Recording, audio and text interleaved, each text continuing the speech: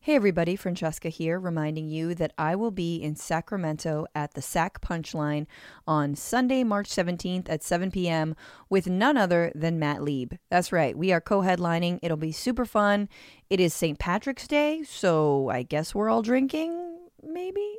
Anyway, get your tickets. There should be a link in this description, and I hope to see you there. This is like capitalist profit accumulation. They're Yep. just shrewd business people. They know it's all garbage, and they're selling snake oil because there's a market for snake oil, and they don't care. And in the same way that like they're spreading nonsense about vaccines, but they all got vaccinated. I'm sure they're all vegetarians who enjoy a drag brunch from time to time. Yes. You know what I mean?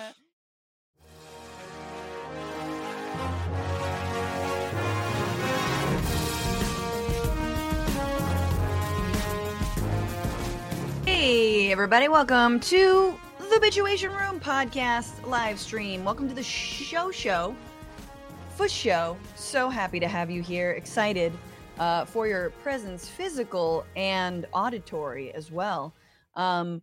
We have such a good show. Health communism, y'all. What you know about health communism? Oh, you think you know health? Oh, you think you know communism? Put them together, and what do you got? I'm sorry, I'm a little loopy, but Beatrice Adler-Bolton, a author of Health Communism, is going to be on the show. Super happy to have her with us, as well as Mr. Nato Green is back. So get excited. Oh no, no, nothing. Sorry, ignore me. Am I live? What? Who's talking? We're going to get into the Fox Files. That's right. A less exciting FF. And then Nikki Haley is going to girl boss her way into the Republican primary. I'm not mad, but I would like her to have her things together a little bit more. So we're going to look at that and that campaign. And finally, F, Marry, Kill. I am censoring myself because the YouTube algorithm will smile upon me if I hold my tongue for the first 3 minutes of this video. I don't know. That's what I've been told. I don't know, but I've been told YouTube algorithms mighty bold. So we're gonna be talking F, Marry, Kill, Senate Democratic candidates, California candidates for the Senate Democratic primary. Want a certain amalgamation. Guys, I got 5 hours of sleep last night, please. Maybe 4, truly. But we're going to talk about it. Who do you bed? Who do you wed? And who do you murder? Like figuratively. Obviously, we don't, there's no political violence on the show, but just imagine Adam Schiff, Barbara Lee, or Katie Porter. I know. You bet them all. Hottest orgy ever. I want to know, what do we think? Nato Green, of course, will be weighing in on that. And in the meantime, you guys, hey, like this stream. Stop what you're doing right now. Like this stream. Share it. Let the people know what you watch and what you listen to. Give us 5 stars on Apple Podcasts because that helps people discover this show. Truly, truly, truly helps. Again, a small little labor of love from yours truly and a miniature but mighty team relying on you and all of your support. Debbie Does Downers, that's a great name, writes as a review, Francesca is the bestga. Incredible rhyme. Says, this show is like Love It or Leave It, but without all the cringe lib spin. And that, my friends, is the nicest thing that anyone's ever said to me. And if you didn't know, there is always more show to this show. That's for the patrons, the Frantifa. Patreon.com/bitchuationrooms where you go. And today, I am going to do a little solo sesh talking about a successful BDS campaign in Barcelona. That is right. The mayor of Barcelona, España, ha declarado that they're boycotting Israel because of its treatment of Palestinians and its lack of adherence to international law. Fascinating. We're going to get into it a little bit later. And I wanted to make an announcement. I've been teasing this for a while. You guys know, you patrons, you support this show. You make it happen. And to thank you and to sweeten said deal and to make sure that what was the Twitchuation room, the sort of like little evil kid sister to the Bitchuation room that I used to do on the TYT Twitch network, that doesn't get lost because it's a silly hour and change with me. And there's a lot of weird stories. We do a lot of tech stories. I will talk for a long time about Latin American politics. We do much more chat interaction. And I would say probably 3 or 4 times as many bad accents on that show. I'm going to be bringing back that stream, but for the Frantifa. That's right. I'm going to be streaming, I believe, every Friday at 1 p.m. on Twitch and on YouTube. It'll be live for anyone who wants to watch, but if you want to watch it back and if you want an audio version of that stream, you got to become a patron. So is this a reason to become a patron of the fucking fantastic podcast? Yes, it is. Patreon.com/bitchuationroom. I will be starting that in, I believe, the second week of March.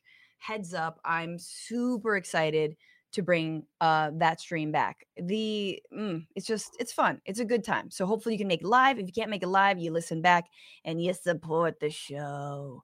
And with that, guys, everyone, strap on your bitch caps because God, what didn't happen this fucking week? This is What Are You Bitching About?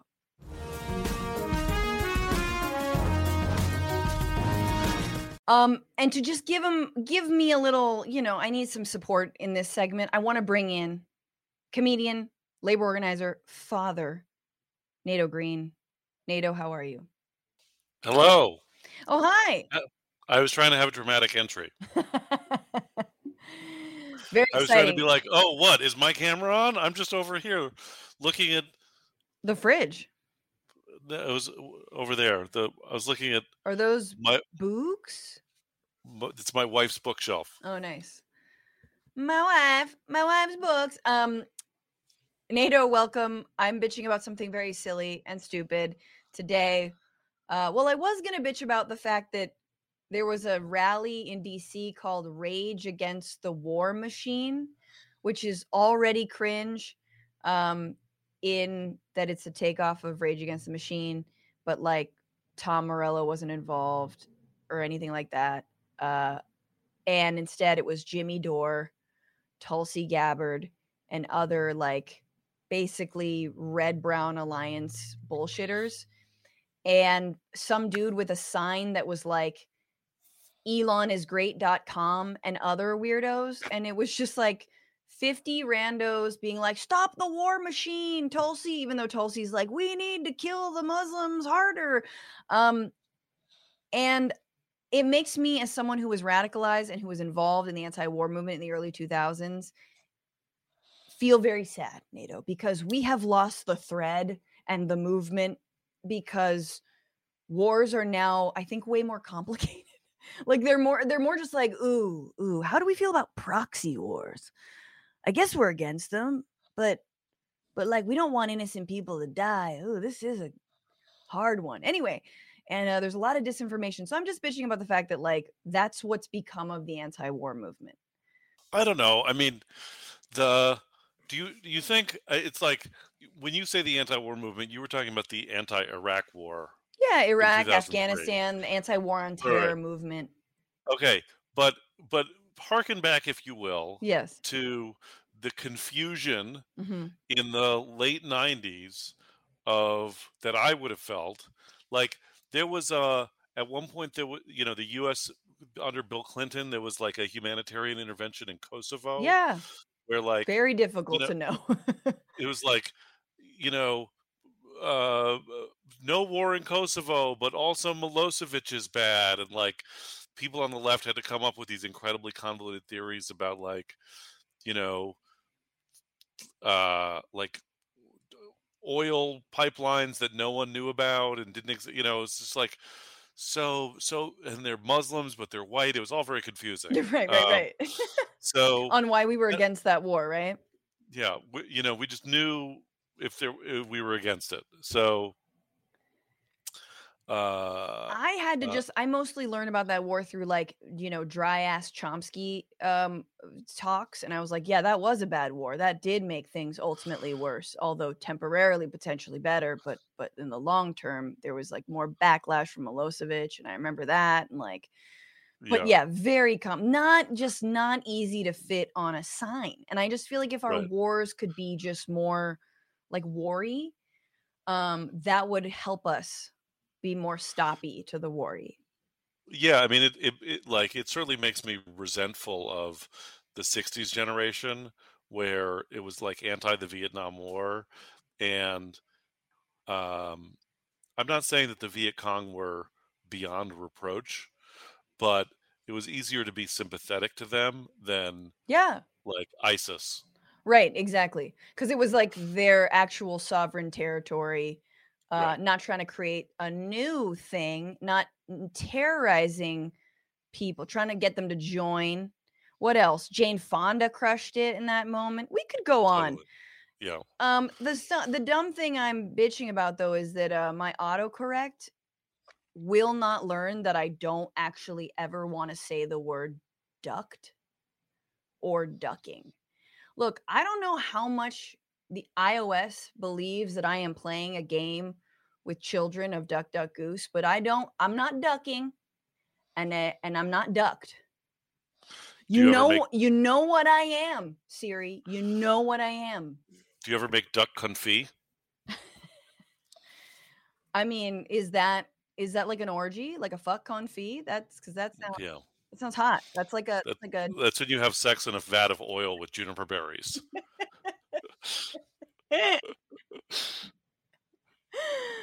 I hate autocorrect. Still I still haven't figured it out. Nato, what are you bitching about today? Um, so, so someone told me this hack about the ducking thing, and I haven't tried it yet.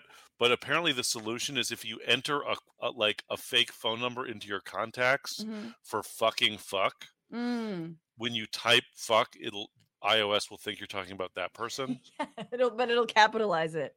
Right. Um, This is like how Trump tweets, like every single person in his phone, every single word in his phone is just a capitalized, like proper noun in his contacts. That's why everything is right. the nation. Yeah. So what I'm bitching about is cooperative overlapping. Okay. What? Um, Is that like health communism? no, it's you know how you know about Jews, Francesca. Oh boy, do I. Um, you know how we all talk at the same time. Yes. So I mean, last night I had dinner with some friends who a Jewish family visiting from Brooklyn, who I lived with when I was writing it on the television show in New York, Mhm. and so very comfortable. And everybody talked at the same time. I was very there was people were talking over each other. There were like 3 or 4 conversation threads happening simultaneously. It was very comfortable to me, Mhm. and it's a cultural characteristic that some communities have, and the term for it is cooperative overlapping. When interruption is not seen as antagonistic or an assertion of dominance, Yes. but it's a way of conveying interest and attention Yes. Oh, and it's engagement. so hard. It's so antithetical to like WASP culture and kind of like mental health culture where if you like step on someone, they're like, "Ugh," and I'm like, Right. I sorry, I didn't mean to trigger your shit. Yeah, yeah. Trigger warning, I'm a Jew. Yeah, yeah. And I'm, Trigger warning, I'm I'm not going to stop Italian. talking. Yeah, there's going I'm to be a lot of there's talking. gonna be a lot of talking. Um, So, right, and so, but for I mean, and additionally, for me as a, so this is what I'm bitching about is my dilemma Mhm. is for me as a, on the one hand, a Jew who is culturally inclined towards cooperative overlapping, and on the other hand, a uh, a white dude who is trying to like be mindful of my power and privilege in the world. Um, I don't want to like. I'm aware that interrupting people is can be experienced as something that's dismissive. Do you know what I mean? Right. Like some people, when men interrupt women, there's a patriarchal power dynamic that's at play. I don't give a shit when people interrupt me. I'm a white dude. Like I'll remember my train of thought. Don't worry about it, motherfucker. If it's important to me, I'm gonna get to it. You're so fun to interrupt, by the way. I just wanted to say, like, because you will, like, stop and you'll, like, incorporate the information like, Nato and I talking in private is just, like, him talking, and then I just and then he just keeps going. It's just very fun. Um, That- yeah. Although often you accuse when we're talking in private, often you accuse me of just listening to you too much. n no, you don't listen to me. You have no idea what I'm saying. You're just waiting to continue your story. Yeah. Anywho, so you feel at sea is what you're saying? You feel like It's like I don't want to interrupt people in an oppressive way, but I do want to be able to express my culture in a way that feels natural and authentic to me. yeah, that's hard. You What a should what write a a book what about it called My what a problema. Struggle. Sorry. Yeah. Um, I I think you know what? You're a dad. You just get a shirt that's like, "I'm not interrupting. Um, what is it? I'm Jewish or I'm creative. I'm cooperative overlapping. I'm cooperative overlapping." Yeah. And then you'll get the nerdiest people on the street going, "Hey, I like that." And you'll be like, "I know." Right. And you'll be like, "Shut up. I don't actually want to talk to you." Yeah. I'm cool on this. I'm Thanks. cool. Not from you. Yeah, I have a hat that I wear that has like a joke in Hebrew on it, and um and like like where when I wear it out, like people literally like lean out the window of their car being like, "I like your hat," and all the time Jews are like, "I like your hat," if you know what I mean, Yeah, and you're meaning like, that I'm also a Jew. and, I'm and they're saying just hi, like, Jew to Jew. "When's it time? What's the Yeah. signal? Cue the laser. The weather machine is working well today. I mean, nice hat." Okay. Let's Got to get get to my shift with the space laser. exactly. Let's get into this week. I have no jokes, really, just some random things that happened. So lots of premises for news items. Conservatives are mad about Rihanna on the cover of Vogue and the fact that she's in the foreground and her husband ASAP Rocky is in the background with their child. They're basically just mad at depth perception, I believe. Thank you, Nato. Marianne Williamson is running for president, and her running mate Rose Quartz, loved her work in 2016 for me. Was a good year. Prayed on her a lot. Bernie has a new book called It's Okay to Be Angry About Capitalism. For me, this is like his Goodwill Hunting Robin Williams moment where he just like says, "It's okay to be angry about capitalism. It's okay to be angry about capitalism." And he just gets closer and closer to you. And eventually he's just hugging you and you're like, "I'm so angry." Former President Jimmy Carter is in hospice, and he is now being dragged on Twitter for being a bad president. Come on, you guys. Come on. Please stop. He is good on Palestine, which is pretty much better than all presidents combined. The New York Times is desperately trying to defend J.K. Rowling's transphobia. That was cute and predictable. And there is a new effective male birth control that apparently, get this, stuns sperm. But they were already pretty wowed by the view. Am I right, ladies? Oh, for everything else, this is the week where. Okay, we got to get into the Fox Files. This was actually a pretty big story that broke thanks to a lawsuit that Dominion has over a number of has filed over a number of media outlets, including Fox News. We are now getting Is Dominion like a weird like Catholic sect?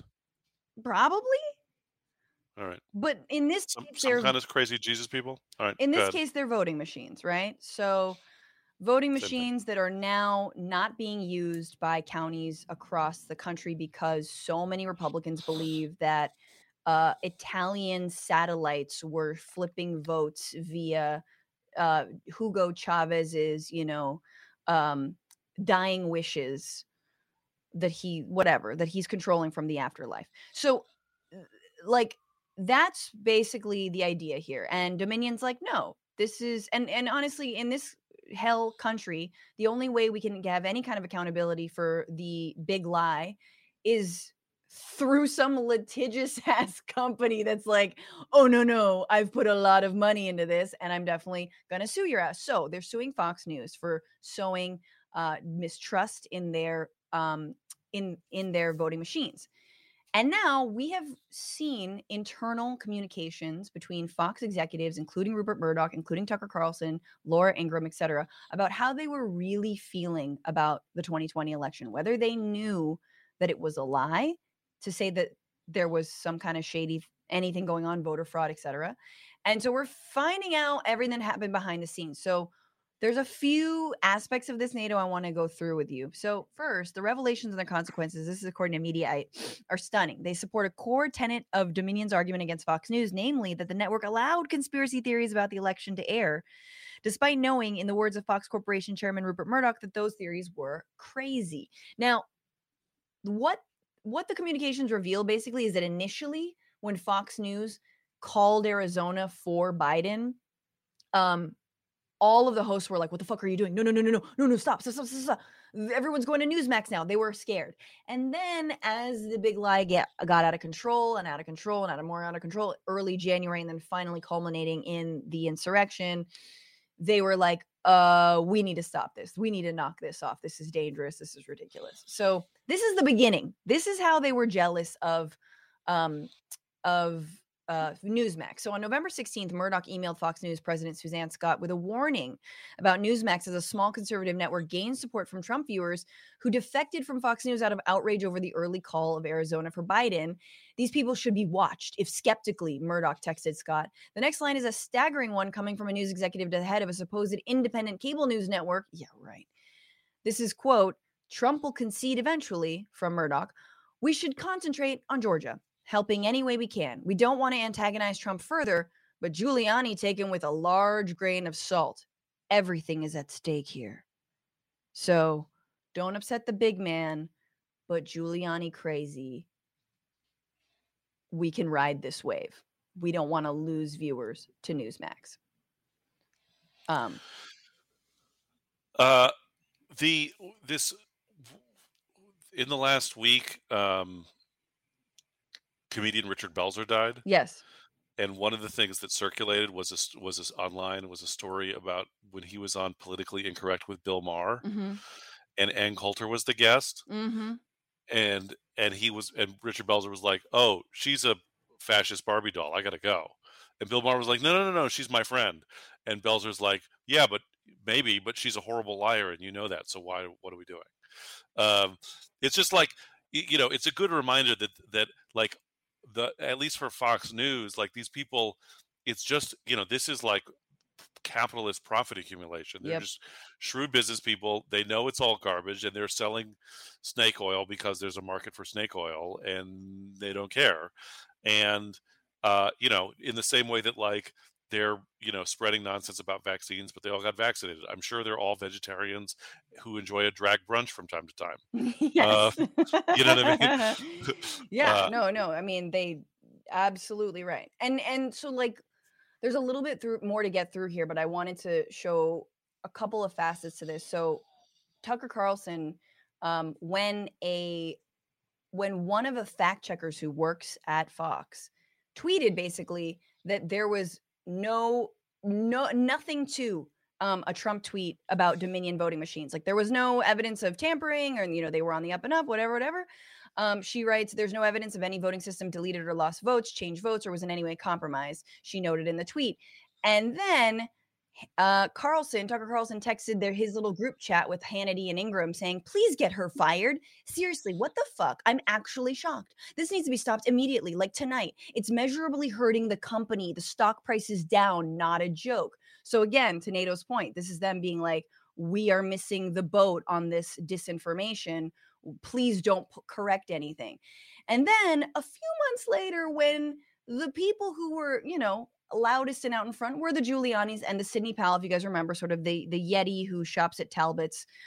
She started coming out in front and saying things like this with Maria Bartiromo, who honestly, out of all the Fox News hosts, dabbled and participated in that Dominion disinformation more than anyone else. Welcome back. I'm back with Sidney Powell, who is part of President Trump's legal team in contesting this election. Sidney, we talked about the Dominion software. I know that there were voting irregularities. Tell me about that. That's to put it mildly. The computer glitches could not and should not have happened at all. That is where the fraud took place, where they were flipping votes in the computer system or adding votes that did not exist. I also see reports that Nancy Pelosi's longtime chief of staff is a key executive at that company. Richard Blum, Senator Feinstein's husband, significant shareholder of the company. What can you tell us about the interest on the other side of this Dominion software? Well, obviously, they have invested in it for their own reasons and are using it to commit this fraud to steal votes. There you go. So there's Bartiromo and Sidney Powell just talking about, hasn't even talked about the Kraken yet. And behind the scenes, everyone knew that Sidney was nuts. So private texts from top Fox News figures demonstrate they did concede the claims were rubbish in private. Sidney Powell is lying, by the way. I caught her. It's insane, Carlson wrote to Ingram on November 18th. Ingram replied, Sidney is a complete nut. No one will work with her. Ditto with Rudy. And then this is my favorite. Our viewers are good people, Carlson lamented, and they believe it. Nato, Tucker Carlson's viewers are good people. All they want is a white ethno-state. God. I mean, what it makes me want, this is like, this feels like a riddle. It's like saying this statement is false. Do you know what I mean? Like if Tucker Carlson says someone is a good person, right, but it's a secret, but they're lying. Yeah. But it's like, is it good? Is it a sign that he's a better person than I thought he was? Right. Are they actually good people? Is he wrong? Does it make them bad people if he thinks they're good people? Like I need a logical deconstruction of the implications of Tucker Carlson thinking someone is good. But I think, to me, it's like them saying like, well, we're going to sow misinformation and disinformation, but look at her. She's like a 6 at best. You know what I mean? Like look at Giuliani. He actually, like, I can smell the liquor coming through my screen. Like they want it wrapped up better. And if it were anything like the 2000 or the 2004 George W. Bush election, they're like, oh, they're totally chill with stealing elections, but do it right. I mean, come on. Yeah. I mean, at the end of it, like, all the Fox News people live in New York City. Yes. And, there's just like... Vote in Florida, live in New York, the right, GOP dream. You have to be a more functional member of society to live in New York City a little bit than in Florida. You can't be a sociopath all the time. No, it would be very funny to do a little Sex in the City. I mean, it's a little late, but Sex in the City Fox News hosts, don't. Tomato just like lands in, Jeanine Pirro's face. Boom, boom, boom, boom, boom, boom. Oh. Anyway. Good sketch. Great sketch. So here they are talking about executives Fox talking about Maria Bartiromo specifically. Gary Schreier on Maria Bartiromo, quote, the problem is she has GOP conspiracy theorists in her ear and they use her for their message sometimes. Fox President Jay Wallace saying, quote, the North Koreans do a more nuanced show than Lou Dobbs. Lou Dobbs was then fired, by the way, the only person who was actually taken off Fox News for being too cray. Fox President Jay Wallace, when Brett Baier suggested Fox buy Parler, the right-wing Twitter, said, we can barely contain Dobbs. Imagine all the crazy we'd be responsible for. It is, and I know, Nato, you stupidly are resistant to watching the best television show on at the moment, which is not Last of Us. It is Succession, although it hasn't come back yet. But this is so Succession. It's like they are, yes, like cynical motherfuckers who know exactly what they're doing, play into the lies, love the lies, but when it's a little too cray, they're like, ugh, I don't know. They're not touching it. Look, I'm just going to be over here watching Ted Lasso and crying because that's what I need in my life. Wait, okay, so before, if anyone's like, okay, but did Tucker participate in the Dominion stuff? Did he participate in like the lying about the election? The answer is yes, but in the most Tucker Carlson-ass way, which is it a crime to ask questions? The insurrectionists. People who were justly upset because they felt that the 2020 election was not on the level, which it was not, by the way, which it was not. And we know that for a fact now that we've seen the Twitter files, which prove that the big tech companies took a side in that election, and we didn't have a free and fair election. There are questions. The last election was not like previous elections. Democrats used the pandemic to change voting rules in ways that made it much easier to commit fraud. That's just true. We have to do this, they told us. People will die if we don't. So there you see sort of like the nuance of denialism and of the lying, because he's not talking about Dominion specifically. So I don't think Dominion can hammer Tucker's on that. But he is saying, oh, but by virtue of the fact that you allowed mail-in voting, you allowed like drop-off voting, the fact that you expanded voting hours and rights, that automatically means that there is fraud, right? That automatically means that it wasn't on the up and up. So it's like a different tack on the same bullshit. Right. But he can still say like, oh, I'm not saying that I'm not saying the problem was Dominion. I'm saying that it was the tech companies that took a side, and that's why people stormed the Capitol, even though it was about storm the castle. Princess Bride just creeps in all the time. I wish. Oh, Nancy, let down your. I don't know. I would have liked to see arrows. I definitely feel like Jan 6 missed arrows. There wasn't enough archery. There wasn't even a crossbow. Don't you think like okay, like obviously #no political violence, but I really would have loved to see a massive slew of arrows flying at those MAGA motherfuckers. Uh-huh. I would have been into it. I just this weekend my kid wanted to watch Lord of the Rings: The Two Towers again. Which culminates in the Siege of Helm's Deep, where they find like all these senior citizens and children, farmers in Rohan, to become fighters to defend against the orc horde, and then the orcs, and then they like shoot arrows at the orc horde, yes, and inexplicably, in the span of about 3 hours, all of the like peasant subsistence farmers of Rohan have become expert marksmen and are able to shoot arrows directly into the orcs' necks through their armor. Yes. It's really incredible. Okay, I thought there was more to it, but yeah, I love that. And if anyone, by the way, just speaking of like probably one of the funniest, best stand-up takes on Jan 6, have you seen the Real Earthquakes special? It's like a Dave Chappelle, sadly, but sponsored Netflix half hour. And it's so fucking funny, you guys. Watch Real Earthquakes special. It's so good. So I think it's called Legendary. Yeah. Amazing. Okay, we have to move on.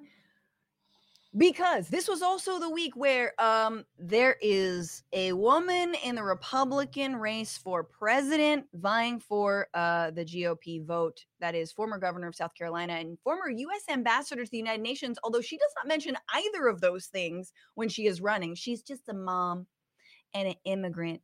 And that is Nikki Haley. She's entered the race for the Republican presidential nominee. She is very convinced that she's the gal to do it. And she is definitely striking those same chords here. I feel like it's getting a little woke. Take a look at the campaign ad, part of it. Some people look at America and see vulnerability. The socialist left sees an opportunity to rewrite history. China and Russia are on the march. They all think we can be bullied, kicked around. You should know this about me. I don't put up with bullies. And when you kick back, it hurts them more if you're wearing heels. I'm Nikki Haley, and I'm running for president.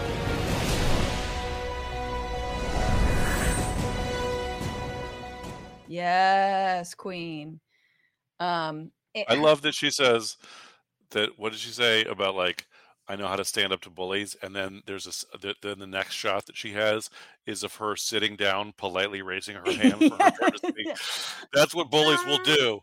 Me? Can I go next? Can I? Me, please? I'll wait my turn. Teacher, China's kicking my desk right now. That's exactly what it is. And oh God, there's so much to say about that because also, like, I didn't mention this in the rundown, but Biden just got back from a straight war zone. Like, he was just in Kyiv, like, kind of sticking it to Putin in solidarity with Ukraine, no matter what we think of, the endless money that's being sent there and the endless amount of weaponry. It was kind of a baller ass move. Okay, Jimmy Dore. Yeah. Jimmy Dore would never say that. By the way, you can't say his name a third time because you know what happens. He pops up and does a response video. So this girl here. Yes, girl. Yeah, I tweeted angrily at her in 2017 from Venice, Italy. I was eating a gelato and see, look at this tweet. Look at this DM. Sorry. Clip that, by the way. That was excellent JD work. That is Johnny Depp. Clean it up in post. Okay, so Haley's running. Here, Nato, if you're wondering why she's running, she has a perfect answer. You're like, why would she want to do this? She was a never Trumper. Then she became, like fell in line, became a stooge. She also maybe slept with Donald Trump. Yeah, that's true. Why is she running? Why does she want to be president? Something from the Wall Street Journal this week. They said you had a great day, your great rollout day, but they said you have to provide a rationale for your candidacy that you haven't done yet. They said you've got to answer this question about why you versus anybody else in the GOP field. They're talking about the fact that you say, America first, America should be powerful. Those are things that any GOP candidate is going to say. So why you? Why not me? I am the wife of a combat veteran. I'm a mother of 2 children, one who's getting married, and I see how hard it is for her to look at buying a home. One that's in college, and I see what he's dealing with woke education. I'm the daughter of immigrant parents who are upset by what's happening at the border. I don't want to wait for someone else to fix this. I want to make sure we get in there and fix it. I'm a wife. I'm a mother. Is she just like, I'm a bitch, I'm a lover? I'm sorry, why do I want to be president? I'm a child, I'm a mother, I'm a sinner, I'm a saint. And they're like, Nikki, hello?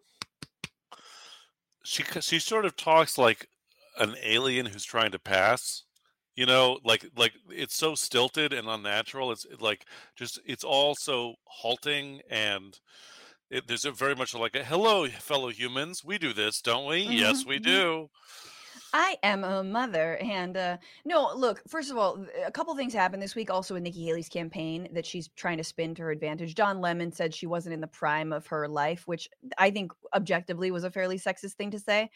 But then Wajahat Ali, who's been on this show, just spit some fire truths on the Mehdi Hassan show on MSNBC, saying that she's the daughter of, Indian immigrants, that she was basically what a lot of like Asian immigrants are like told and taught to do under a white supremacist system, which is punch down and white, like, what did he say? He was like, run cover for white supremacy by punching down at Black and Latino Americans. And it was like, whoo, so good. And all kinds of backlash for those comments, but no lies detected there. It is very fucking sad to me that she, and again, this is the whole, like, this is the thing with MAGA, man. You are only allowed to play specifically, I think, that game if you're a cis straight white dude, in my opinion. Like Marjorie Greene, she could probably do it, but even she won't get that far. They don't want Nikki Haley. MAGA doesn't want Nikki Haley. She's trying to roll back the clock and to have a Republican Party that no longer exists. Maybe the Koch brothers will smile upon her over DeSantis. Maybe she'll get money. Maybe Mitch McConnell will. Who knows what's going to happen? But she's also very, very specifically positioning herself in a way that doesn't antagonize Donald Trump, name him by name or anything. Her whole thing, Nato, is having a generational shift. We need something new, younger people. And it's like, I think you're talking about your senile ass fucking former president. Yeah. We need people who don't look like they're about to keel over because of one too many plates of pulled pork super nachos. As I call him, the sleepless goldfish. We don't need a goldfish who's currently turning on its side, about to sort of float up to the top and bob for a while before they launch their presidential candidacy. Final thoughts on Nikki Haley? It's no, I'm ready to move on. Okay, good. I'm glad, because let's talk about health communism. I'm super excited to be joined by the co-host of the podcast Death Panel, all about the political economy of health, and the author of the book Health Communism, a Surplus Manifesto, out now through Verso. Please welcome Beatrice Adler-Bolton. Hey, thanks for having me. No problem. So excited to have you on the show and break down this book for us and help us understand what we get wrong about health. I feel like you set out to explain and try to lay out a vision. We don't really have a vision for health in this country beyond like Medicare for all, maybe, which feels visionary and like dreamlike. At least we're told that constantly. Oh my God, then you'll want a pony.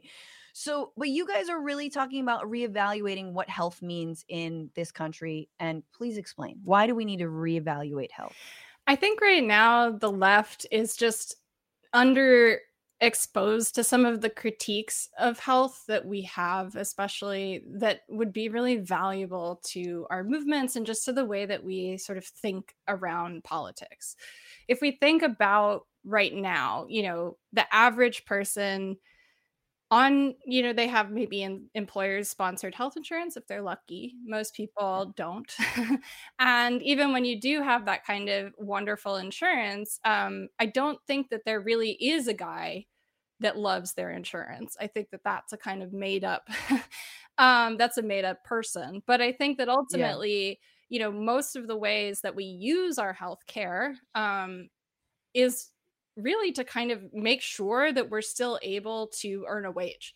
Like if we think, obviously we're sort of getting care, but so often people are either going to the doctor to get a note to prove to their boss that they deserve the sick day, or they're going to the doctor to be made more healthy so that they can be a better worker. And so much of the ways that we talk about health and think about health on the left is just really limited to maybe a single nation intervention or ideas that sort of build on this idea of health being about maintaining your labor power in the way that, kind of we already think of it. So I think that there's just a lot more that we can work with if we stop for a moment and sort of interrogate some of the things around even what health is, to really question, is there such a thing as a healthy person, right? Like if we're all living under capitalism and health is about being a good worker and making yourself available for extraction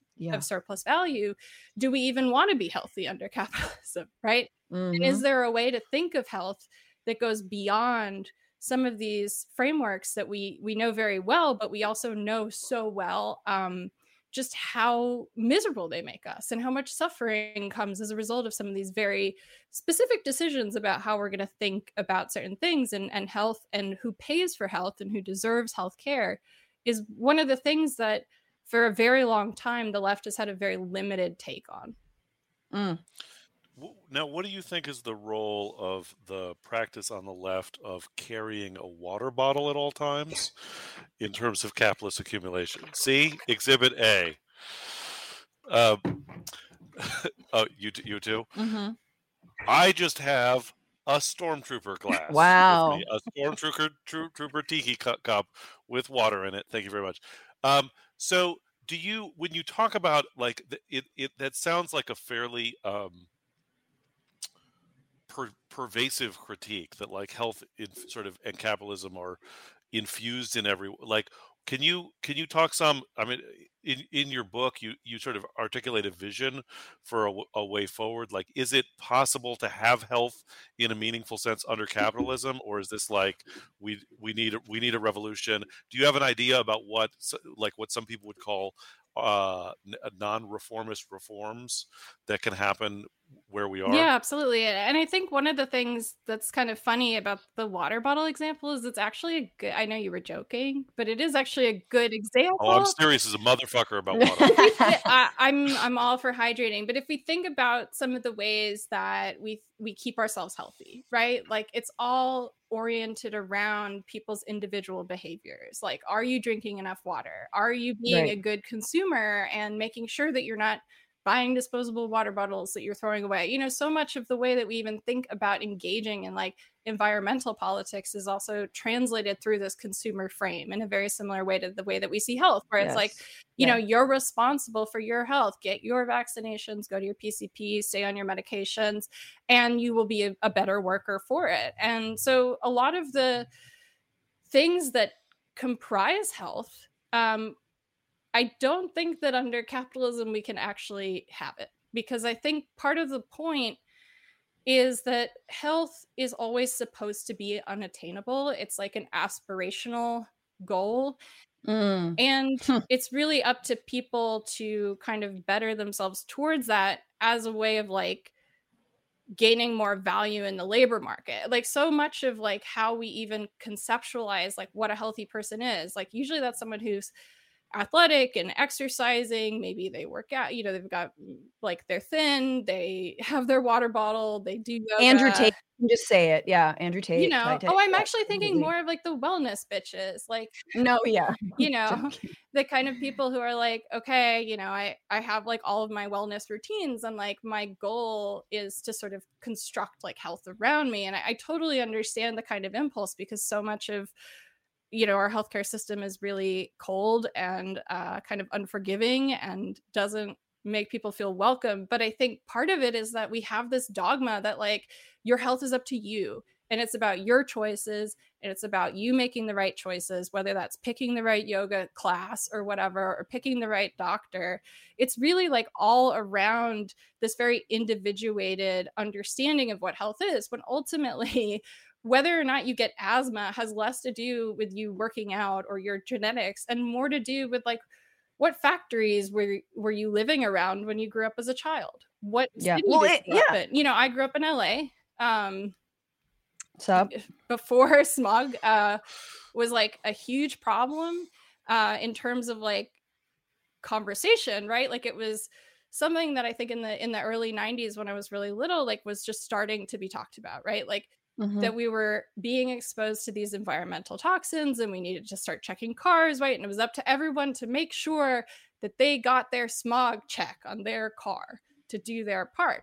But fundamentally, like everyone getting their car smog check doesn't fix the problem of extractive capitalist industries polluting the air that we breathe, right? And so ultimately, this is an idea that actually really does already exist called the social determinants of health, which is like, you can only control so much about your own health. You can work out all you want. It's not going to save you. And I don't think that you can be healthy when we live in a world under racial capitalism, which is a global system, and all oriented towards this kind of directional extraction from poor people to people with means. And I think that that fundamentally makes both health unattainable for people of a certain class position, but it also, you know, does frame health as something that is not a right. Even though we like to talk about health as a human right, I don't think that our political economy actually reflects that. And so, you know, I want to jump in and just say just a little like yes, and you're very excited because I have so many. I just want to jump in and say yes. Yes, and you know, breaking all that down, you know, high theory, but just yes, and because it is a way to privatize the cost, right? And once again, the capitalism is so good at doing, and you know, socializing the cost and privatizing the gains and all that, and the way that it is on you individually within the most narrow confines of the privatized healthcare system to get well. And I'm in the middle. We've got great healthcare right now, supposedly. I mean, PPO, whatever, that we buy on the effing marketplace that is so exorbitant. And you're just on hold for your meds for forever, you know, like, and you get ping-ponged around. I just had a baby. The shit is just like, it is absolutely insane, the level of of like the way that you get pinched and prodded, and the fact that I like paid money for a vaginal birth. You know what I'm saying? Just like all the ways I'm still paying for this. And yet you're being told that you have the choice. It's all you. It's your choice to be healthy. Your choice, your choice, your choice. Oh, you know what you don't have a choice over? Whether or not you have that kid. No, we're going to take that right away completely, because it actually, we want little worker bees who are unhappy and are unable to do anything but work in our Amazon warehouse that is not unionized. You know what? Like it's this whole beautiful, disgusting system. Which also Amazon has like 3 times, I think, or 2 times the rate of average injuries compared to other similar factory layouts. And I think you see this kind of disposability of people, but also this thing where like people are blamed for not having their health. But as we've been saying, like so much of it is out of your control. Like if you work a job that prevents you from sitting on hold with your fucking insurance company for 12 hours to get your monthly medication, is it really on you if you're not taking your meds anymore? Right. Or is it on Absolutely. us? Because I think it's really on the system. And we talk about things like and blame people for all sorts of things. We call patients non-compliant when they can't afford their medication. And I think, you know, just these frameworks and understanding what the point is of sitting on the phone, you know, your experience. Yeah. It's very common and it's by design, and it's called an administrative burden. Have y'all heard of this before? I mean, no, but yes. I mean, it's pretty self-evident. Like it's an obvious name, right? But it's a health policy design tool. So you implement administrative burdens like paperwork that has to be delivered by a certain time, you know, prior authorizations, these kind of systems. What they do is they meter access to care. They're intended to weed people out. It's intended to reduce demand. We have this very sickening thing in the United States, to your point about non-reformist reforms, where we see a problem in healthcare and we go, for example, oh my God, everybody is under or uninsured, right? And we have the ACA. Now everyone's underinsured and everyone's like, we have to get costs down. Well, how do you get costs down?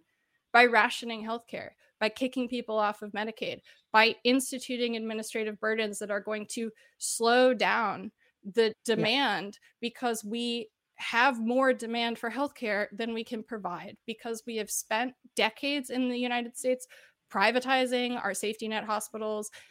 Doctors' offices have consolidated. We're seeing, you know, these huge shifts where things have gotten more private equity has gotten more control over the health sector. And so what we're actually seeing is like a moment where if we were to pursue a fix for our health system to reduce costs, it would be fucking brutal, right? Like it would be deadly. The most, you know, undeniably the most effective cost containment measure our healthcare system could adopt is to let people die. Yeah. And that's what we're seeing with COVID. Yes. Nothing saves money faster than letting people die. Beatrice, I feel like the way that you're talking about health in terms of keeping people as productive workers rather than sort of understanding health in terms of people living full lives under capitalism, I feel like you're sort of like there's something that you're alluding to about the place of disabled people in capitalism. And could you just sort of say it more explicitly? Yeah, of course. So I'm disabled.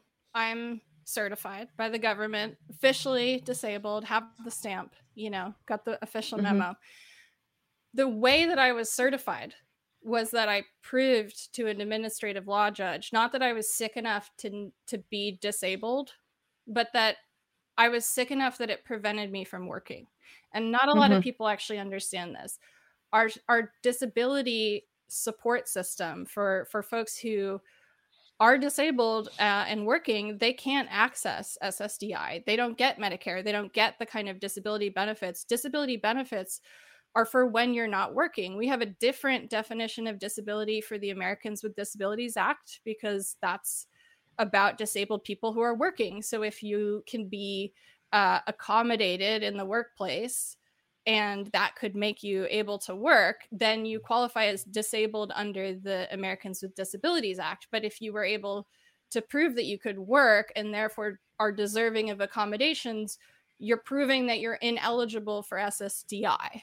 Right. So we have these two different frameworks where we say, okay, like the people, the disabled people who deserve the ramps, who deserve the workplace accommodations, those are the working disabled people. We're going to prioritize those sort of interventions. And for people who can't work, we have, this safety net program, which I would not be alive without, but which, thousands of people die every year in the wait list just to get through the process of the application. And then after you get approved, it took me 5 years to get approved. And then I had to wait 2 years for my Medicare to kick in. So additionally, while there's like this huge drop off rate and people die when they're trying to prove that they can't work anymore, just for like, a fucking meager amount of money from the federal government every month and traditional Medicare, like the bare minimum. Your income is capped. You can't make money anymore. You can't work, or else you'll lose your health care. And so we really sort of say, so the only people who are deserving of socialized payment for their healthcare are the people that are not profitable markets, like non-working disabled people, people over 65. If you actually look back to, sorry, bear with me. If you look back to like the era of the Black Death, right before the emergence of capitalism, you have, and we talk about this in the book in our chapter called Labor, you have the introduction of a couple novel frameworks of who deserves to not work in an economy. And that hasn't changed much at all since the 1300s. It was at that point, people over the age of 65, people who could prove that they were disabled through no fault of their own. And so it was the first time that it made not working illegal. Mm-hmm. And it also exempted property owners, of course. So Jesus Christ. When you start to think about, they're going to raise the age, they want to raise the age of retirement for Medicare and Social Security another 5 years, right? To think back that even back during the Black Death, they wouldn't have done that. Is pretty staggering, right? To think of how long that it's humbling, Yeah. It's like, hey, we've always been trash. Cool. But again, I mean, let's look on the bright side about the Black Death. Yeah. Because it took a lot of red state voters. Half of the population of Europe died. Yeah. Workers have power, though. Half the population of Europe died. This happened but on the other workers hand, have power because so many people died. Yep. So, there's a bunch of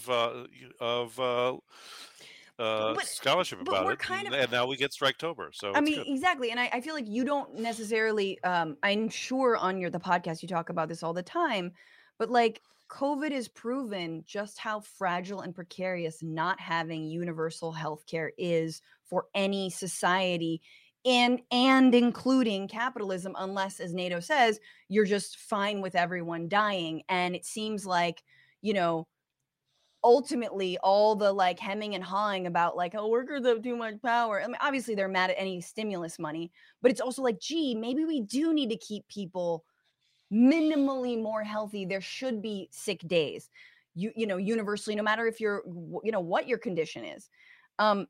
Do you think this is a moment ripe for a concept like health communism, or like rethinking our definitions of healthcare and health? Well, part of the reason why we wrote the book is because my co-author, Artie, who's also a co-host of Death Panel with me, he and I have been people who work on health justice and Medicare for All or state single-payer campaigns for many years now. And part of that is out of self-interest, which is that, I have fucking expensive medications, and Aetna never wanted to give them to me, nor would Cigna, nor would any of these companies, because I wasn't profitable. I cost $350,000 a month. There's no upside for them. So that's what pushed me into the high risk pool. And really, more than anything else, is like making me eligible to certify as disabled in the United States. And so, one of the things that's been missing from the conversation around Medicare for All is why we give a shit about cost.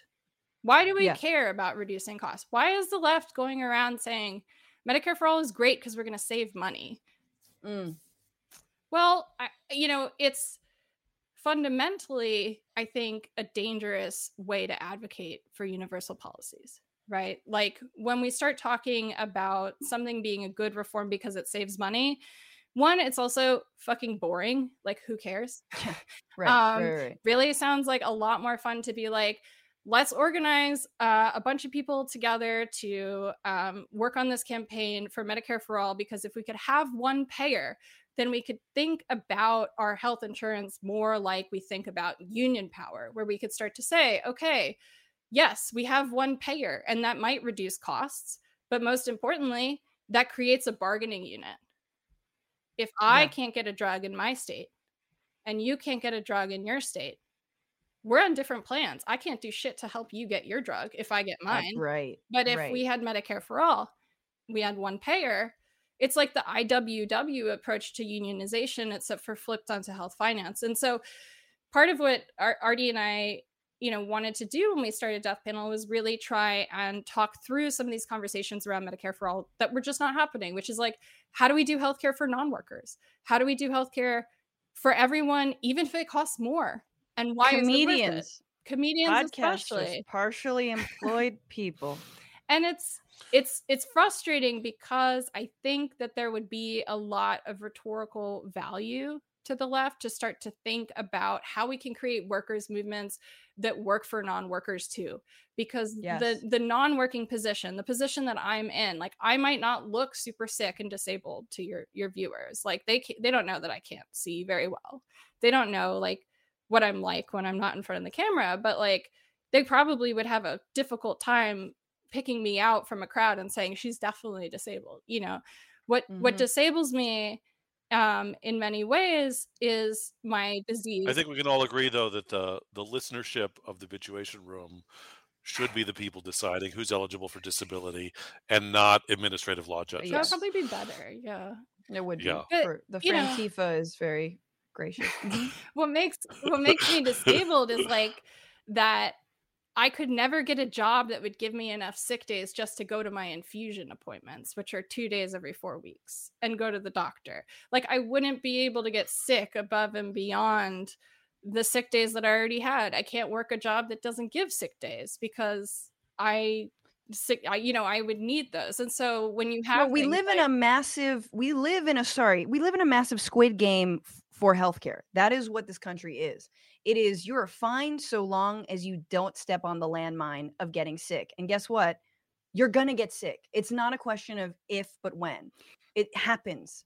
Sorry, I didn't mean to interrupt you. I'm just, No, honestly, collaborative speech. Like, collaborative speech. I wanted to actually, this is so random, but health for me also more broadly means like, time with your friends and family, time off, enjoying life, not living to work. I think as someone who's lived outside of this country, it is very, you have culture shock when you get back into the States and people are like, oh, hi, what do you do for a living? It's the first words out of your mouth when you meet somebody, and it's just bizarre, and you feel yourself doing it. And you're like, it's basically like, well, what's your reason for living? And you're like, I'm a fucking person. Is that okay? I posted something on Instagram that totally triggered people, and it's kind of this like low-key anarchist like meme. I don't know where it comes from, but it says, I didn't go to work today. I don't think I'll go tomorrow. Let's take control of our lives and live for pleasure, not pain. And I posted it on Labor Day. And people were like, well, I think it's important to work, and I don't, and we just, part of that revolution of health, again, to your point of thinking bigger than Medicare for All, is about rethinking our relationship to work and who is deserving of, a day to sleep in, a day to rest, like reclaiming rest, versus being like, no, mindset, bitch. Like, and like, it's so bad. Yeah, no. And also then, if you do get so sick that you're like me and you're fucked, and you're so fucked that no one will hire you, and you're so unprofitable that no one will insure you, and so you fall into the crack and the safety net catches you. In exchange for Medicare, my income is capped at like $13,000 a year. So like, I am labor discipline. The poverty imposed on me as a disabled person by our safety net program is a reason for other people to stay in their shitty jobs, because if they ever got so sick that they needed SSDI, it would be a huge blow to their income. And the other thing is that we don't give SSDI to everyone. People who are disabled as children who never work, they don't qualify for SSDI. You have to pay into the system to prove that you could work at one point to qualify for SSDI. People who were disabled as children who were never able to work, they're on this other program. It's called SSI, Supplemental Security Income. And they don't even get Medicare. They only get Medicaid. So they're subject to rationing. Some people in Texas have a maximum of 3 prescriptions per month. And then you layer onto that the privatization of COVID, and they're pushing COVID to the private market. And the Biden administration's plan is that they're going to fucking beg insurance companies to get rid of copays. Like, I'm sorry. I just feel like there are better ways to be talking about Medicare for all that give us tools against some of these rhetorical moves. But yes, one of the ways that we're so used to talking about is like, workers deserve this, it's going to save money. And I think we have to move beyond it. Beatrice, I like you even if capitalism doesn't. Thank you. Same. So I work for a union and mostly organize with safety net healthcare workers. And so one of the things we run into all the time is like the city will say, there's not budget for the staffing that you need. And then we say, well, then the budget is wrong. Like the budget should be whatever our patients need to be taken care of. One thing I wanted to ask you about is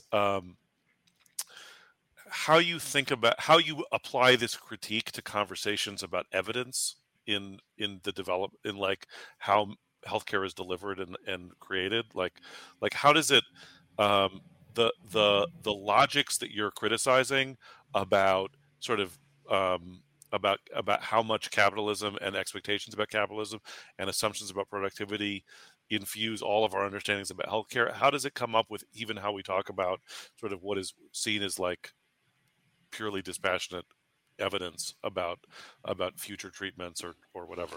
Well, I think one thing that we also try and do in the book is make an intervention towards a left internationalist understanding of health, because I think in COVID is a good example of why we need something and some sort of global scale intervention, because it's not like if the United States fixed all of its healthcare problems, all of our health, finance issues, and got everyone Medicare for all, that everything would be fixed and perfect, right? There would still be these other systems that we would need to tackle, and many of them are in other countries. And the problem with the US model of care is that companies in the US, have exported it around the world. One of the things we talk about in the book, for example, is like, the World Trade Organization adopting private healthcare markets compulsory to certain other types of funding. So we tricked the world into adopting our bullshit, and other countries have not necessarily taken it on the way the US has, but the US basically has as many different types of insurance plans just in the US as we have throughout the entire world. So some of the things that we can do here actually, I think, teach us lessons for things that we can do at a global scale and sort of do in terms of like thinking about how also our advocacy for various health programs will affect other people in other countries. Because when in the US, we say like, oh, we just want like what Canada has. Right. People in Canada are like, well, I can't get my fucking medication either. Right? So we have to sort of start thinking about how these logics of extraction go beyond the individual, beyond the community, beyond the nation, actually into the kind of population as a whole, which whether you're marked surplus like me, or you're just in the kind of queue to become surplus, we are all treated as raw material by global racial capitalism, and our politics should reflect that, I think. Mm-hmm. You know what I'm just struck by, because I feel like you talking about, what is it, the administrative burden, I call it just like, insane bureaucracy, that people, especially the right, who all can buy their way out of any kind of, disability or whatever, anything, tragedy that befalls them, like, is that it reminds me also of the immigration system. You don't understand how utterly bureaucratic and fucked it is unless you're in it, unless you're trying to get care, unless you're trying to get citizenship, unless you're trying to even just be legally chill in this system, or whatever it is. And it's like, right now people are being kicked off their Medicaid, and you hear these stories, these moms, they gave birth and they had health complications, their kid had health complications, but then they made too much money in their 15-hour-a-week jobs to then still qualify. They're being kicked off, their kids sick. It is so sinister. It is so cruel what we do to people, to our own people. And like you're saying, we are all just kind of cannon fodder / worker bees. But I want to ask you then, if it is international, why communism? Why, my little spidey sense goes up as it's like, why communism? Why does it have to, and does that sort of, it makes me think of oh, what about China or Cuba or other things like this? Yeah, I mean, I think it's important to say so it's small c communism. Got it. The idea, not the brand. But it's also because we're calling for a reorganization of the entire political economy. So in some ways, socialism, well, I'm not disparaging socialism by saying that our goal on the horizon is health communism. I think that in a lot of ways, though, if we don't push past some of the iterations of socialism that we already know and we already see in political economies throughout the world, whether that's the NHS in the United Kingdom, whether that's things like the kind of Scandinavian model, there are a couple different existing models of socialist healthcare. Those are all still based on austerity and rationing. And things like the NHS even have artificial markets inserted into how it runs in order to create efficiency inspired by American management consultants, of course. So part of why it's health communism and not health socialism is that we are actually, we are calling for a reorganization of the entire political economy, not just kind of the essentials, actually, because we have to take a look at sort of our total health industries, and that actually goes much broader beyond things just like medical care. And I think we have to start thinking about what are the kind of other parasitic industries that also extract from us and are basically regulated as if the government's job is to facilitate their extraction from us, right? Right. So much of health policy is about Spotify making us available. Ticketmaster. Yeah. So I mean, it's not that it's anti-socialist or that we're oh, we're too cool for that or something, and we're not trying to be edgy. The Matt Iglesias has accused us of only picking this title just to piss people off.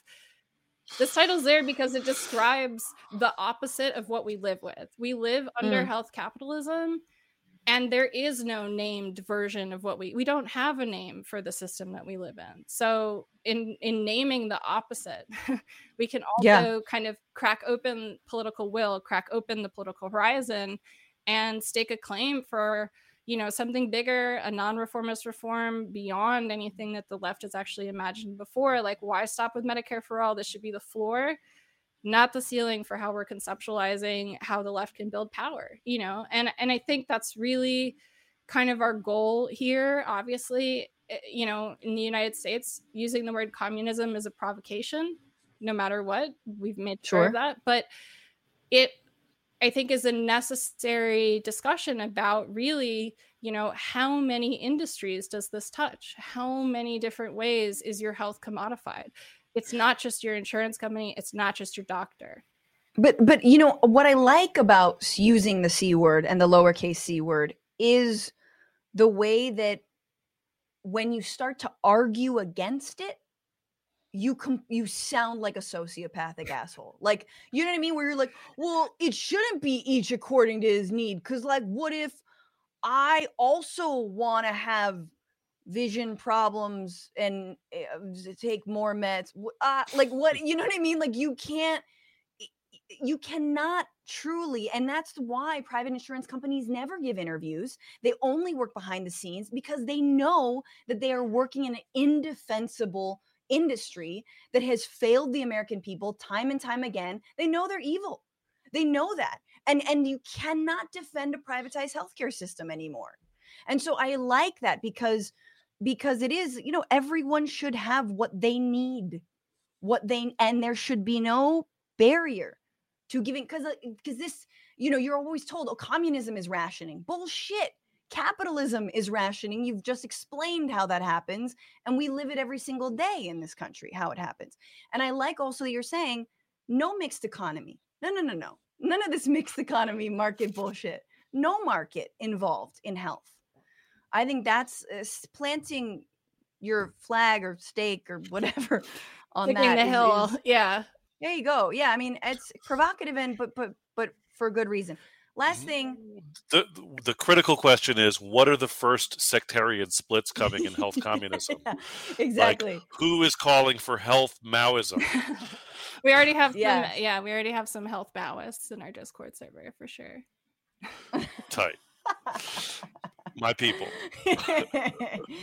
Okay, I guess last question. God, I have so many questions, but are you adverse to something like a universal basic income? Does that feel like still, how would that be like too tied to the market in some way? No, I think it's incredibly important. And I think it's part of how we start to think around social safety net programs that are actually going to make material differences in people's lives. We have pounds and volumes and just pages and pages of health policy research that shows cash in hand is better than any other intervention that we could make. And right now, also, it's like a worker issue to save people from these miserable fucking jobs. It's someone's job to go to work every day and sue the families of people who died while on Medicaid to recover the cost of like the care that they needed as they were dying.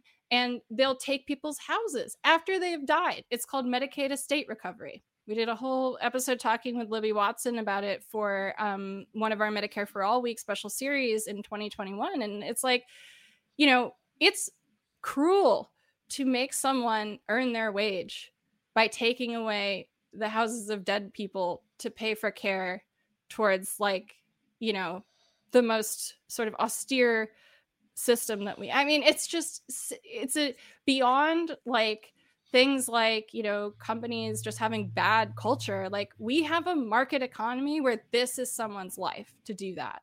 And that is going to hurt your health. If we want to address health, it can't be a job that you have to go to work all day and deny people their meds.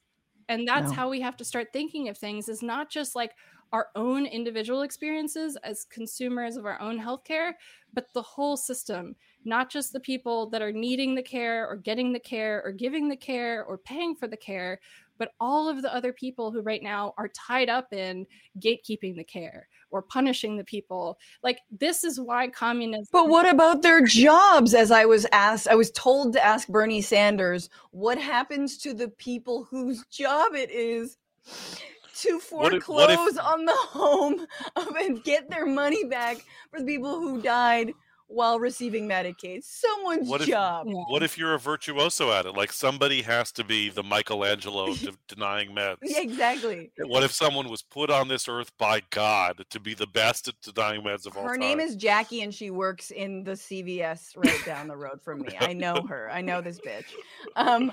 Beatrice, thank you so much for joining us. Everyone, Health Communism is out now via Verso Books.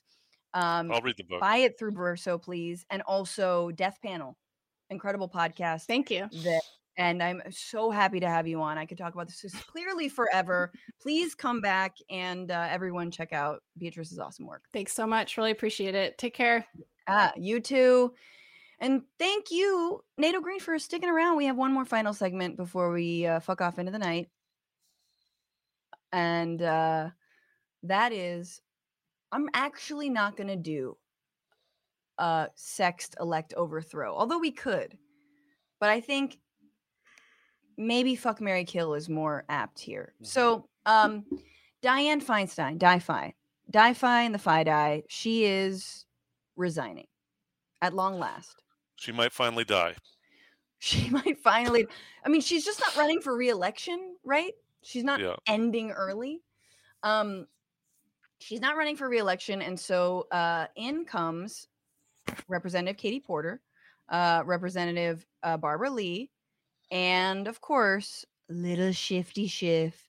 Once again, Barbara Lee, the sole vote against the invasion of Afghanistan after 9/11. Pretty incredible. Probably gonna get this Bernie Sanders endorsement. That would actually be my bet as well. You've got Porter, who, carries around her whiteboard and like sticks it to big pharma and other like corrupt white collar douches on the daily.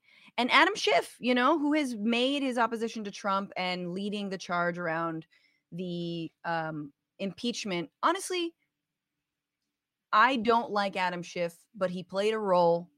I don't want him necessarily to be senator. And it also seems like maybe Ro Khanna is jumping into this race, but there's only 3 slots. Fuck, marry, kill, sex, elect, overthrow, Democratic Senate primary.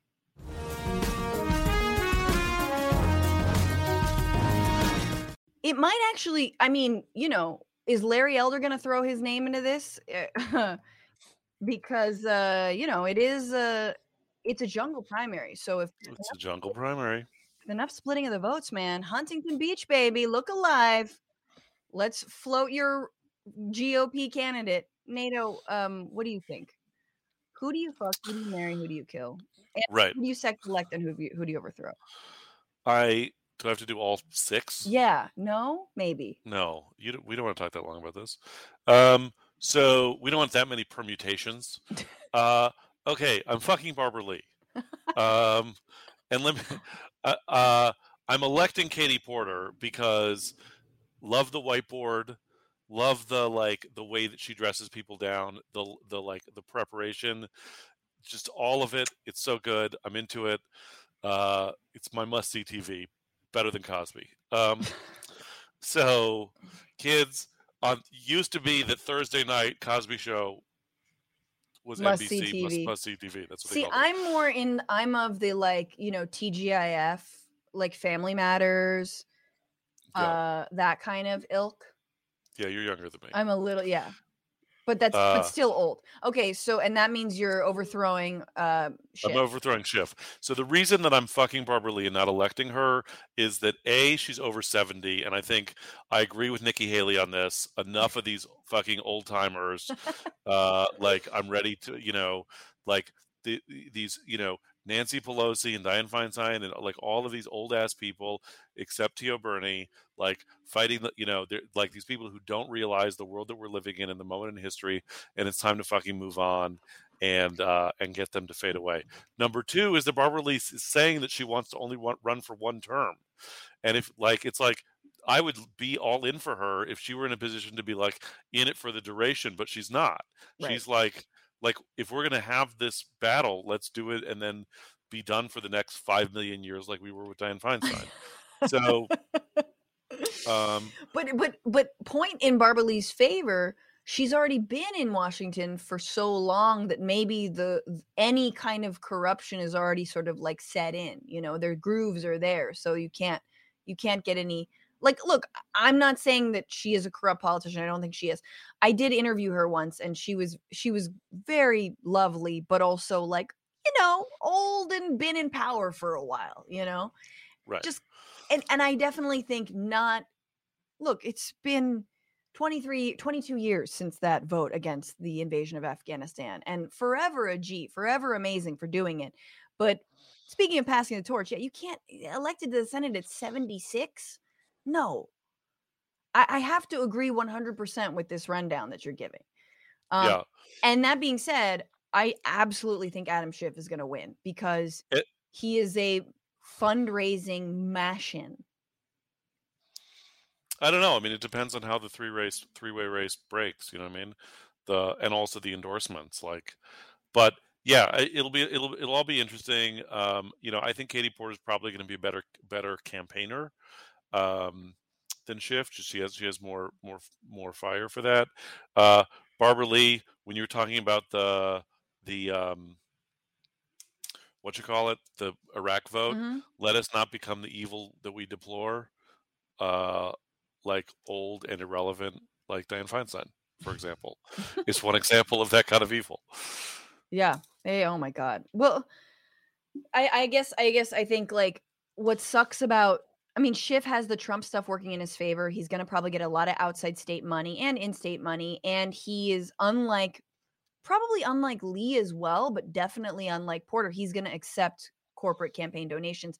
That to me is Porter's edge. If she can proudly and loudly say, I will not accept corporate donations or like corporate PAC money, that's a huge edge. This state went to Bernie. Concede like Porter should win. But also, this state is trash, full of libs who are on Nextdoor and call the cops on people who dig through the trash. Like that, like this state wants their Schiff. Yeah, it'll be interesting to see. I mean, the state didn't only go to Bernie in 2020. Bernie won every county. Yeah. It'll be interesting to see what happens at the California Democratic Convention. Yeah. Because, I mean, speaking of things that age poorly, the last time Di-Fi was up for re-election, the California State Democratic Party voted to endorse Kevin DeLeon as against her. He lost, and then if you looked at the voting map in that race, it wasn't like the left voting for DeLeon and the center voting for. It was like the Republican counties that, because it was an open primary, it was a Dem on Dem primary. Right. There was the Republicans that voted for DeLeon, and then DeLeon went on to the LA City Council to become a horrible human being, or to be revealed as a horrible human being. So let me just say, we were wrong. But if there's no incumbent, I'll be interested to see if the California Democratic Party can get to an endorsement in this race. Yeah, if that has an effect. I mean, I think it'll be interesting, and I'm sad that all the money that's going to be spent on this bullshit that could be giving us single payer in the state. Paige is telling me that Pelosi did endorse Schiff, but Katie Porter has raised the most money. She did announce earliest, but it is significant that she's raised that much money. And Katie Porter is the perfect, you can't really, I don't know. I guess I don't see a world in saying no to her. Like she's young, she's effectively a squad member, and Pelosi hasn't blown the you can't talk about Israel whistle on her. So there you go. I'm sure that's coming. Yeah, sure. It's coming soon. NATO Green, everybody follow NATO Green on Twitter at NATO Green and on Instagram at Mr. NATO Green, I believe. That's correct. He's so wonderful. Buy and listen to his comedy albums. Or just Venmo me money because I need it. Yes.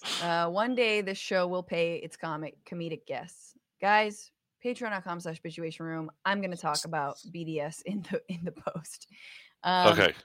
Thank you so much, NATO. Be very well. I'll see you next time, buddy. Last time we saw him, we were crushing it live in San Francisco, per usual. And thank you all for joining us for this stream. I can hear my child squeaking in the background. Squeaking is she's finding her voice. She's going. It's very cute. Rachel Atwood on our new music says, this music makes me want to go ride my bike up a mountain. Hell yeah. I don't ride bikes. Gary Cooper, we're having another green NATO deal today. Indeed. Geek Toy Box on Twitch telling me how to change my settings so that it's never ducking and it's always fucking. Go to settings, general, keyboard. Thank you so much. I will probably forget to do that. Let's see. Michael Gonzalez about Sydney Powell. Sydney looks like they already embalmed her. Yes, she does look embalmed. She really does. It's very upsetting. Kerbango L on YouTube. Tucker's viewers just want to overthrow the government. Yeah. Why is that a crime? Oh my God. You're so woke. Robert Gilbert, thank you so much for that super generous super chat. Says, who's the funniest baby mama on the planet? Me, kind of, maybe. You're very sweet. I really, really appreciate that. Yes, you can send in super chats and super stickers. DC Revit sent in a $5 super sticker. Thank you so much. Harry Herding on Twitch says she won't become POTUS. This is about Nikki Haley, and she knows that as well. She wants to position herself as the attack dog and be rewarded with a vice POTUS position. In my opinion, that's why she does not attack Trump, even praising him still. Good guess. And her answer was so veep to like, why do you want to be president? If you guys watch the show, like Selena Myers has no idea why she wants to be president. She's like, I don't know. Why not? And that was such a why not answer. Hoovian Scarf Dragon on Twitch says, Nikki Haley's actually Chat GPT in a skin bag. Can't believe we haven't done Chat GPT content yet. Pow Nobody Now says, getting disability was like fighting a court case to prove I didn't commit a murder. Incredible. See, that's how much we criminalize people for just wanting care. Saying that I've had epilepsy my whole life and the jobs I was forced to work could have literally killed me and gave me PTSD. I'm so sorry about that. I get so mad. I get so fucking mad. And Camperman 5000, Peasants Revolt, mofo. Indeed. That's right. Talking about that health Maoism. Gary Cooper, none of us is well until all of us is well. That is true. Dank Prol says, as long as there are no health tankies, I'm in. Bro, and or not bro, I feel you. Nobody needs, NATO wasn't really joking about the whole splinter groups. Like, you bring in the communism word and it's all over. Even socialism, it's just like, what is your take on the Trotskyist split of the bloc? Shut up. Rachel Atwood, if you piss Matt Iglesias off, you're doing something right. Thank you guys so much for all of your chats, for all of your support, and of course for becoming patrons, because you get a shout out if you're a patron at $10 or more, which I don't know if we have this week, but we still have the fart song. Frank Morningtree, resubscribing. 1 month at tier 1, subscribe for 14 months, says rar. And then from last week, Vermont Hippie Dragon, subscribe with Prime, welcome. Lucia She, subscribe with Prime, thank you so much, you're amazing. And thank you to, we don't have any big tippers, but if you want to tip the show, TBR-Live on Venmo, TBR Live on Cash App, it really goes a long way. And thank you guys so much for being here, let's all dance it out. That's me dancing. Thank you to Paige Omex, Maximilian Inhofe, to Andy Vasoyan, our editor. We stream every Tuesday, 1 p.m. Pacific, 4 p.m. Eastern on YouTube and Twitch. Follow the show on Twitter at BituationPod, TikTok, and Instagram at FrannyFio.